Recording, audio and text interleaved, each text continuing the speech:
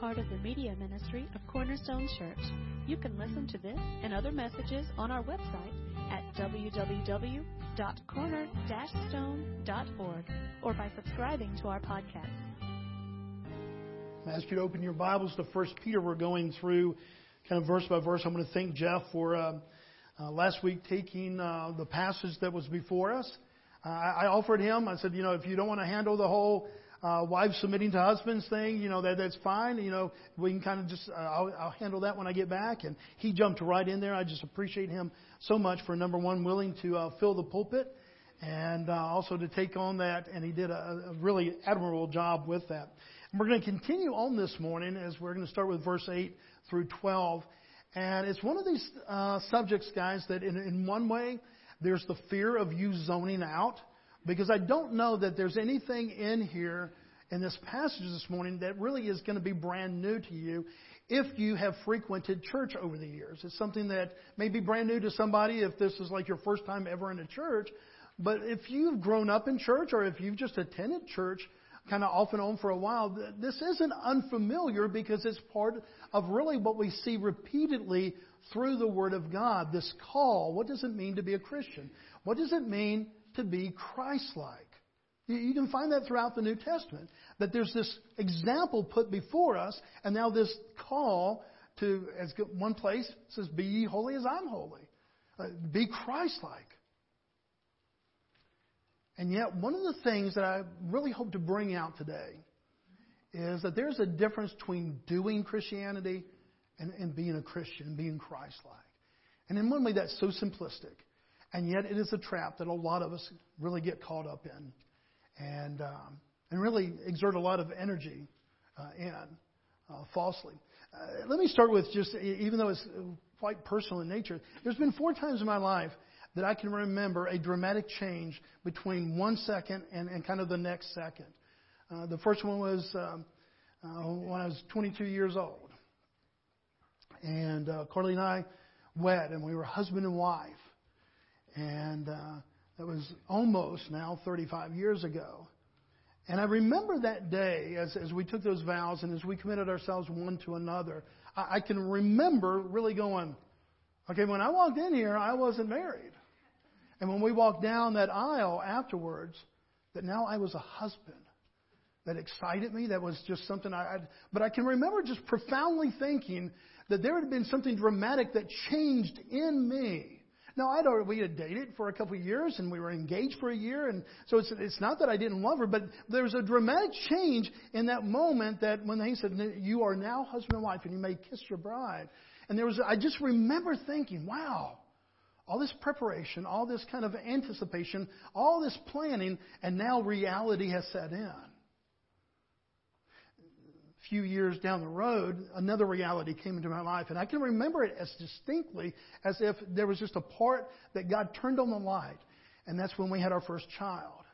And I can remember that, here she had been carrying our little one for 7 months. She came 2 months early, but for 7 months. And we had the room ready. We had all these other things ready. And so we're kind of anticipating. But I can remember, it really was like all of a sudden when you look down, and unfortunately because she was so small and preemie, we didn't really get to hold her and everything initially. But I can remember looking into that little incubator thing, and I was a dad. And it says there was a part of my heart that had not existed before that now existed. There was a third time in my life, and now this is not to diminish the time that Bethany, my second daughter, was born, but I was already a dad, and so I didn't have that same feeling. I certainly had that same feeling toward her, but it wasn't a new thing. I was already a dad, and now I was a dad again. So please don't feel like Bethany's being left out here, okay? The third time I felt that, where there was just a dramatic change, is I've been in ministry for about 36 years now. And I was in student ministry and all that. And those were important roles in my life. But when God called me to pastor at Shadowbrook, I can remember, you're a pastor. And there was a part of my heart that God just enlarged, that I loved these people. And it wasn't a love that was intrinsic into my own self. It wasn't like all of a sudden I go, man, I'm just really love these people. God placed something, and I felt a dramatic change from the day that I walked in that moment, and then I walked out as pastor of these precious people, and it was something that just overwhelmed me, that God had given me both the responsibility, but just a love for these people. And I really couldn't explain it. The fourth time was last week. Now, we've been wanting to be grandparents for a while. I think we've been pretty good of not, okay, now when? Come on now. We're getting older. Everybody else is becoming grandparents. And you that are grandparents will understand this, and please don't hear that as condescending to anybody who isn't a grandparent yet, okay? I'm not trying to make it the grandparents club, but in a way, it's one of those things that when your baby has a baby, I mean, you remember that scene from Lion King? When he takes the little cub and he throws it on the edge. If they would have allowed me to do that, I would have done that. I would have went to the top of the hospital and just taken that baby and said, Elliot Ray! I say that, guys, because in each one of those things, there was almost this instantaneous, something that, yes, you had been prepared for. There's something that intellectually you kind of had some knowledge of. You certainly have an anticipation of. But until that moment came, you just did not know what a husband was. You didn't know what maybe a pastor was. You didn't know what a father was, and now a grandfather. If you notice, I left off probably, I hope, a very important part of my life there in those 4 events. And that's when I was 12 and I became a Christian. Because I will be honest with you guys, I did not have an instantaneous thing that all of a sudden, I'm a Christian. I mean, I did, but it wasn't one of those things that was so impactful like these other 4 events. Now, before you scold me, before you think, well, you should have, number one, I was 12 years old. Number one, I think I had some intellectual knowledge of what it meant, of my sin, and that He was my Savior, and that I had confessed my sin, and I had trusted in the finished work of Christ. I think intellectually I knew that. By belief I knew that. Certainly there was like, man, I'm a Christian now. But I don't know that I really understood that it was something that I was as opposed to something that I do. Over the years, as I get more and more into the Word, I understand that Christianity, this following Christ, that He's my Father and that I follow, it's something that I am. It's not something that I do. I think it's probably perhaps the biggest challenge of Christian life. You know, I talk all the time about this isn't just following moral teaching. Certainly we are to be the most moral of all people. But Christianity isn't something you do. It's something that you are. And we really see that kind of in Peter's explanation and what he lays out today. And I don't know that it's going to be one of those things like when you get married and then suddenly you weren't a husband, now you are a husband. You weren't a father, now you are a father. You weren't a pastor, now you are the pastor. You weren't a grandfather, now you are a grandfather. I don't know that it's going to be that. I don't say that you evolve as a Christian. I think you mature as a Christian. And part of that maturity is that you get away from doing and you just understand that this is who you are, all by the finished work of Jesus Christ. Now, if I've totally lost you, if you're saying, man, Bobby, you're clueless. I'm clueless of what you're trying to say. Let me try to finish up with the Word of God. 1 Peter 3:8. He's been talking, to remind us, he's been calling us into submission. Submission to governing authorities, submission at work, submission to any kind of authority that's around you. Last week, submission in marriage and to family life. And so he's called into all these things of submission. And now he calls the whole church, that is every Christian, he calls into submission and to a call. Look what it says there in verse 8. Finally. Now, usually when we use the word and somebody says finally, it means it's almost over. If I was preaching this morning and I said, now finally, you would know that we probably only have 30, 40 minutes left. Okay? But usually when somebody uses finally, we think that it's, and he uses it kind of like that, but he's really using it, he still has two more chapters. There's still a chapter 4 and a chapter 5.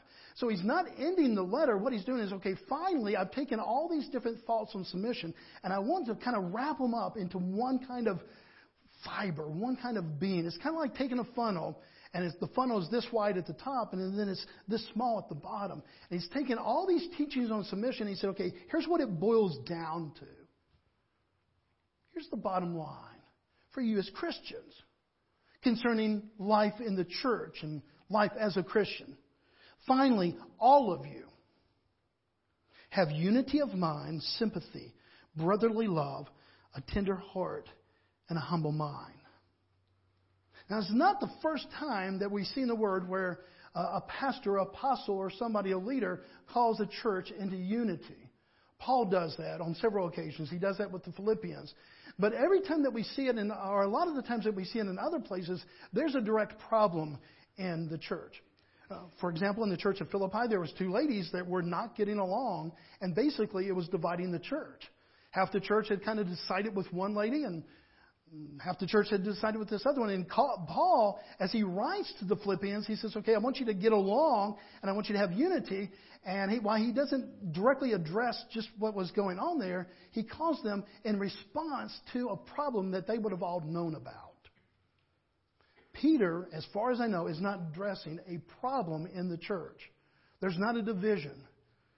What's going on is that they're just kind of going, how do we even continue on this life of Christ when we are being persecuted, when there's just so much torment in our lives? It's a book of suffering. Finally, all of you have unity of mind, sympathy, brotherly love, a tender heart, and a humble mind. There's two different ways that you can live this out. The first is to try to do these things, to try to be a person who, or to do unity. Well, I'm just going to, like in marriage. You have division in marriage. You have two different opinions. Well, I'm just going to be the silent partner now, and you just have your way. Number one, that's not really unity, and it's not really solving the problem.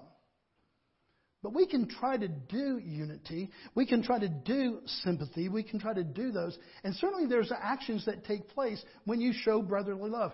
But what Peter's really getting at here is that this isn't a to-do list. He doesn't mention 5 different things and say, when you do these things, Seth, just check them off as you do those. He said, no, this is what I want you to be. The hardest part of really kind of grasping what God has called us into is that God is asking to be a kind of people, not just to do a list of things. Does that make sense, guys? Because the way that we respond to this list, anytime that we have a list, is going to be dramatically different. The fact is, we are oriented toward doing. We love doing. There's a self-satisfaction in doing. As we've said many times before, one of the satisfactions of doing is that it's actually something that we can end as we go 1, 2, 3, 4, 5, done. And so there's a satisfaction that you can accomplish something. So we like list and we like doing because it's something that's kind of on our shoulders. It's kind of different from being. Let me go back to those other illustrations, those other responsibilities that I have as a father, a pastor, as a husband. Well, would you agree that I can do the things that a husband should do without really having the attitude of being a husband? Can you do some of the actions of a husband without actually having the heart of a husband? It may be difficult. Maybe your heart's not in it. But can you go through the motions of doing something without the heart and the foundation being there? Yeah. For many of us, it's called work, Monday through Friday. I mean, seriously. Some of you love your jobs and you can't wait till tomorrow morning. You just wish it was more 9-ish than it was 6:45-ish. There's other you, I'm going to go do it. I'm going to do the tasks that are at hand. I'm going to do the job. You don't love your job. And so you keep on going because you know that there's a proficiency there of when I do my job, I get a paycheck. And so I like this paycheck. And so I'm going to do my job. There's others that, not that you ever want to be challenged, would you do it without pay? But some of you understand that's just who you are. I was talking to Mandy before. I said, Mandy, you're a teacher. It's not something you do. You have to do tasks as a teacher. It's something you are. And it shows out in the way that you love kids, in the way that you have a concern for those kids. Not just a task to be accomplished, but you love those kids. Christianity is something we can do, guys, if we just want task. But it was never intended to be a task list. It was always to be to understand that this is who we are now. And so it's something that we are to be. Now let's go back to this, because let's kind of, this unity of mind, let's just take the first one, have a unity of mind. We can all just decide that let's all play nice and get together. And just make sure that we don't cause waves. One thing that, as far as I know about this church, in my limited history here, is that it's been a pretty peaceful church. And hopefully I haven't brought any, corruption to that. I haven't, done things that would bring an end to that.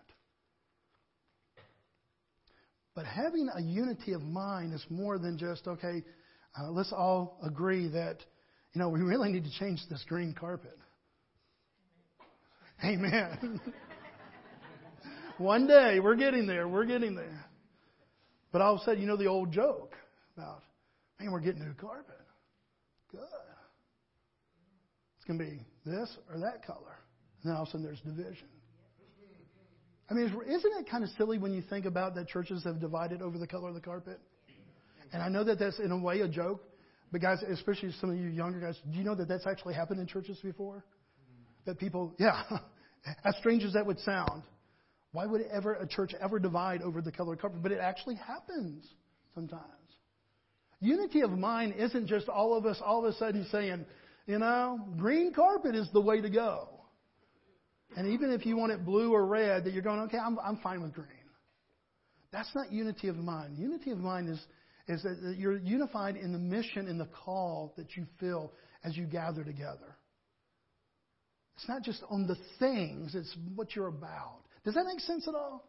Because I want to make sure that we, this is kind of, in one way, it's a philosophical thing, and another way, it's kind of this way of understanding. I don't want to play word games. I don't want to sit there and say, this is the doing part, this is the being part, but I think it really does come down to other roles in our life. There are days, would you not agree, that as much as it is a blessing to be a mother, a father, to be a parent, are there days that you just do parenthood? Yeah. Now, underneath that doing parenthood, you are a parent. And that's why you keep the doing. But which one precedes the other? It's the being that precedes the doing. And there's some really dry times.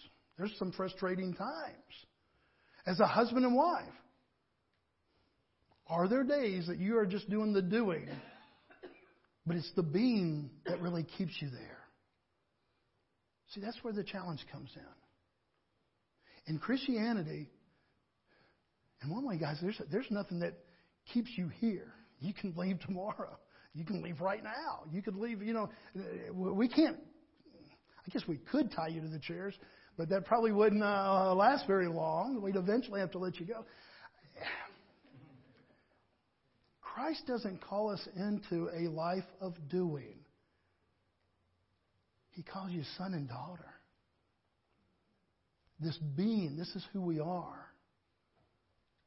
Maybe when I was 12 years old, maybe that light should have gone off, and maybe I should have said, I wasn't a Christian yesterday, but now I am a child of the living God. Maybe in my, at 12 years old, I should have had the maturity. I just didn't. I just knew that I'd become a Christian. But it's over the years that I'm just amazed that God would love me, and that He chose me, and that He has saved me. Unity of mind. He goes on and he begins to talk about, in that second one, he begins to list these different things. He says sympathy. Now, sympathy is an action. It is something that we can go and do. But sympathy at its root base is really part of understanding what that other person is going through. It's really kind of putting yourself in a situation where you're sympathetic to that person. So it's more than just a doing of tasks. For example, let's say that somebody has a sickness in the church and you decide that you want to go and you want to take a meal over there. That's something you can do. It shows love. But there's a sympathy when you begin to really understand, oh my goodness, that means that you're out of work right now. Maybe you're out of a paycheck right now. Maybe you're this. And the sympathy kind of stretches you beyond just the doing and fulfilling the need in their life. And it actually begins to make you sympathetic for what they're going through.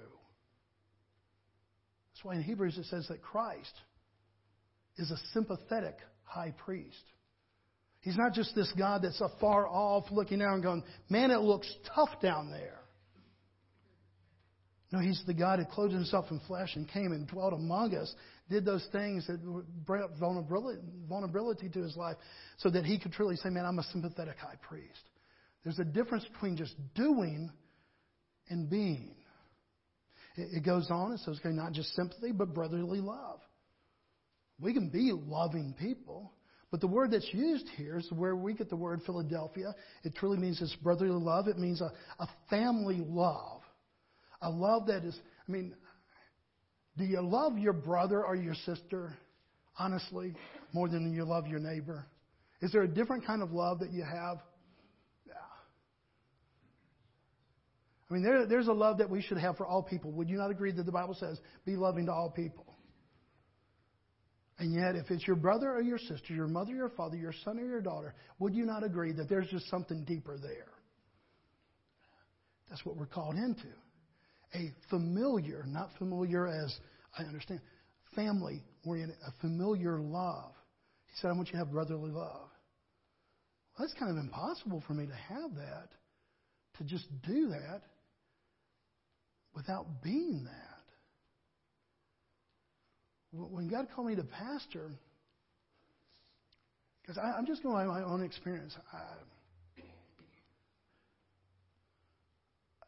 I'm just telling you, all of a sudden, it was the Spirit of God, because it sure wasn't the Spirit of Bobby that began to love the unlovely. You know how we talked a couple weeks ago? And we're not trying to be condescending. We're not trying to be critical. We're not trying to be dividing or anything. But, there's just some people that you get along with, and then other people are going, you're weird. They're weird. And it's not that you don't love them and care for them, but you're just going, okay, again, as we said last time, I'm probably not going to go on a 7-day vacation with them, okay? And that's not being, that's not trying to be mean. It's just, okay, we're drawn to some people and then others we're not drawn to. And more than likely, if they asked them, they would say, yeah, pretty much, I don't want to go on vacation with them either. That's just that there's differences in us. But here's what happened, guys. When God called me to pastor, all of a sudden, some of those unlovely people, and again, I hope nobody's offended by this, because it's not the intention of my heart to offend. But some of those people that I didn't, we just didn't jive together. God gave me a love for those people.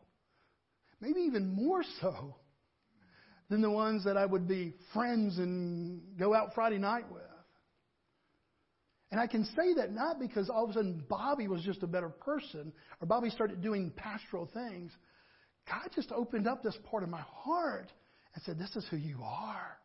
You love these people. And you love the lovely and you love the unlovely. You love them when they're lovely. You love them when they're unlovely. Guys, this isn't the call of just a pastor. This is the call of Christianity.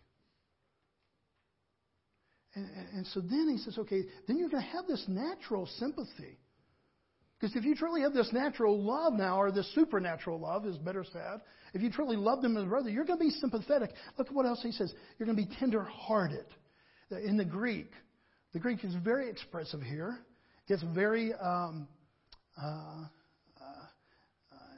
anatomically pointed, in the Old Testament especially, but here in the New Testament, from the bowels.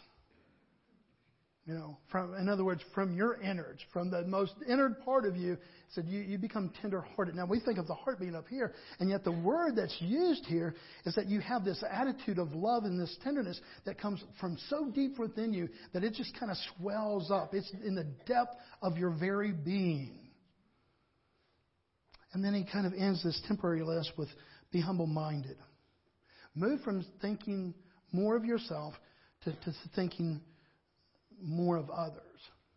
And that's been this call of submission all along. Now, all of that is to say, this is impossible without the Spirit of the living God coming and dwelling in you. You can do the acts of Christianity in the flesh, in your own ability. You may not be able to do them well, but you can go and be kind. You can go out tomorrow and be friendly. You can go out and you can even show empathy. You can do a lot of those things just in your own nature, in your own flesh. But to really get that, to be that person where you are truly empathetic, you are truly loving them as you love your own family, to truly be tender-hearted, where from the bowels you are hurting over this person that you barely even know, folks, that only comes by the Spirit of God. I could not have told you in anything but theory last week what it was like to be a granddad. I can tell you this morning, we had a hard time coming home.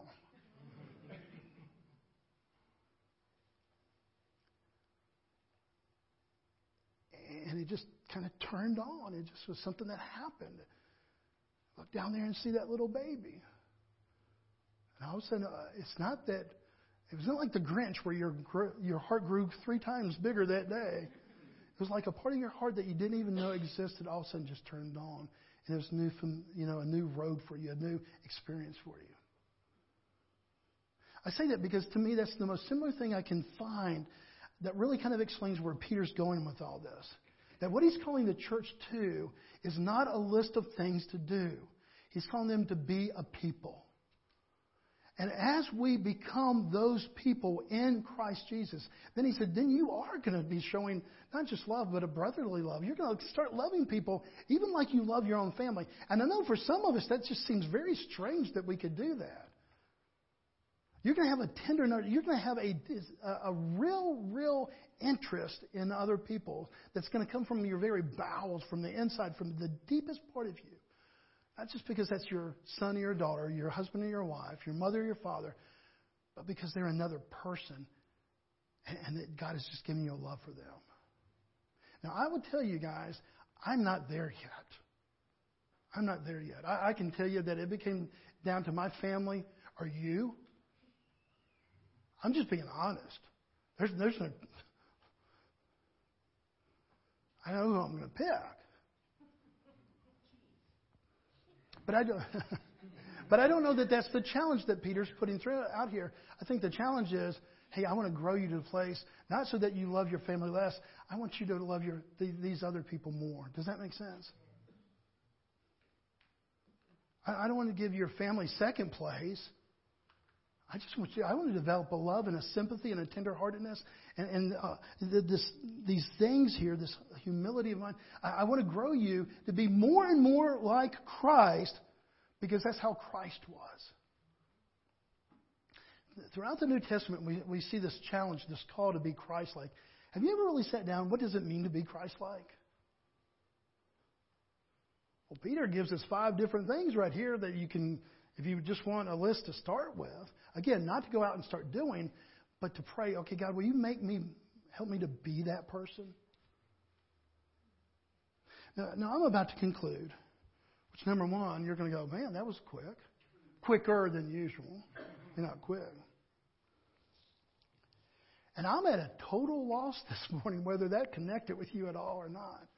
Because it really is strange. We are so geared to doing instead of Christianity just being who we are now, our identity. But here's the problem with the doing, and then I'll conclude. The problem with doing Christianity is that you only have so many do's in you. And some of you may only have 50 or 60 or 100 do's. Some of you may be people of great character and courage, and you're so very loving, and you have 1,000 do's in you. But at some point in time, when Christianity is just something that you're doing, you're going to run. There's going to be enough temptation, enough trial, enough pushback by disappointment by those around you that you just want to stop doing. That's why I need to be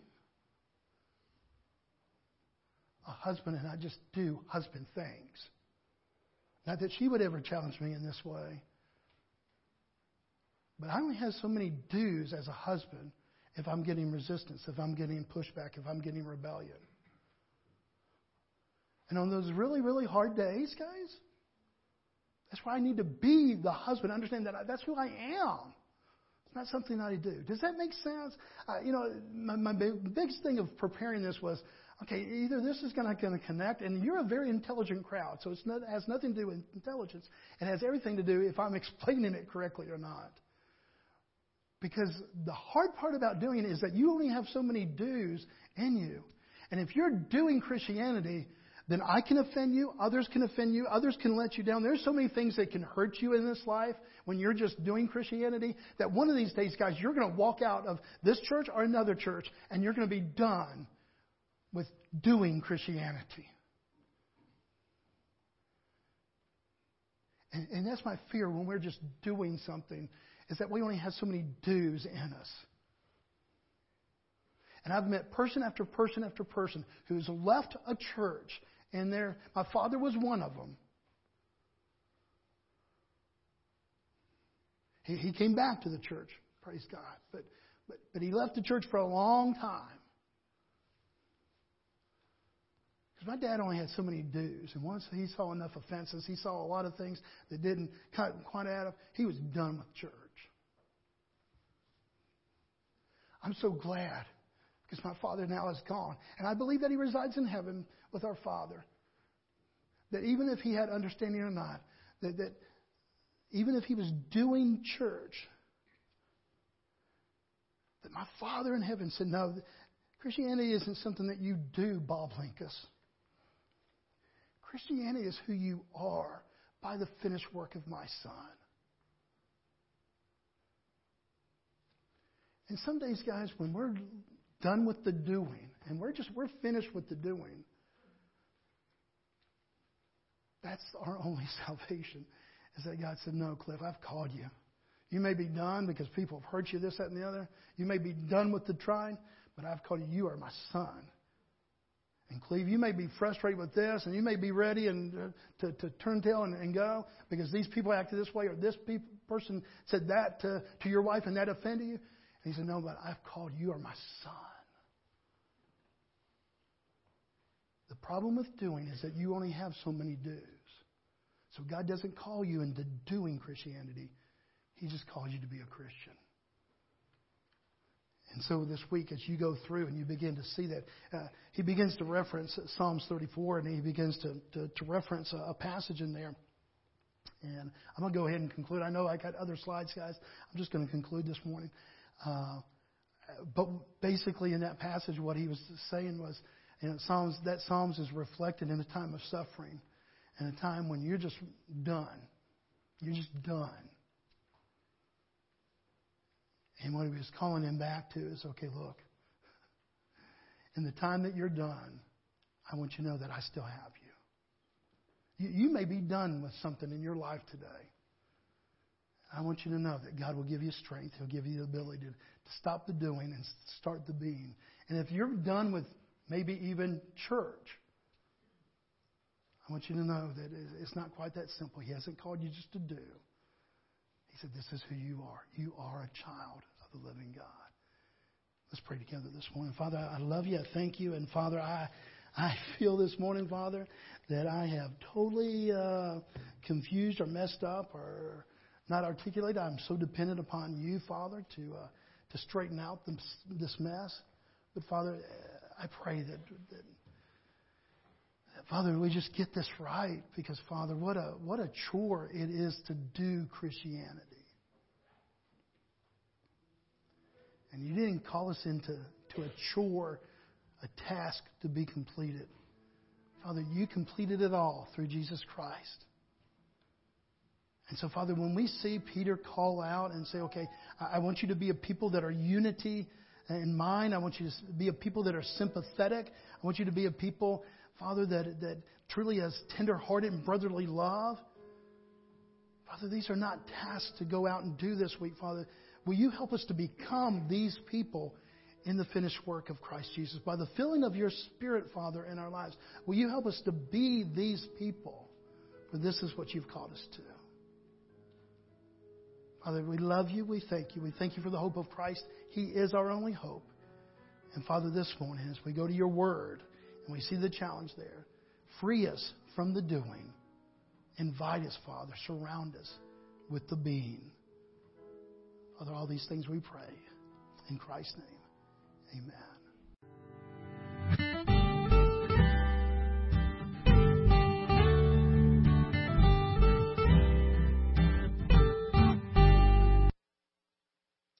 Thank you for listening today. We hope this message was a blessing to you. To learn more about our church or our media ministry, you can visit us online at www.corner-stone.org or find us on Facebook.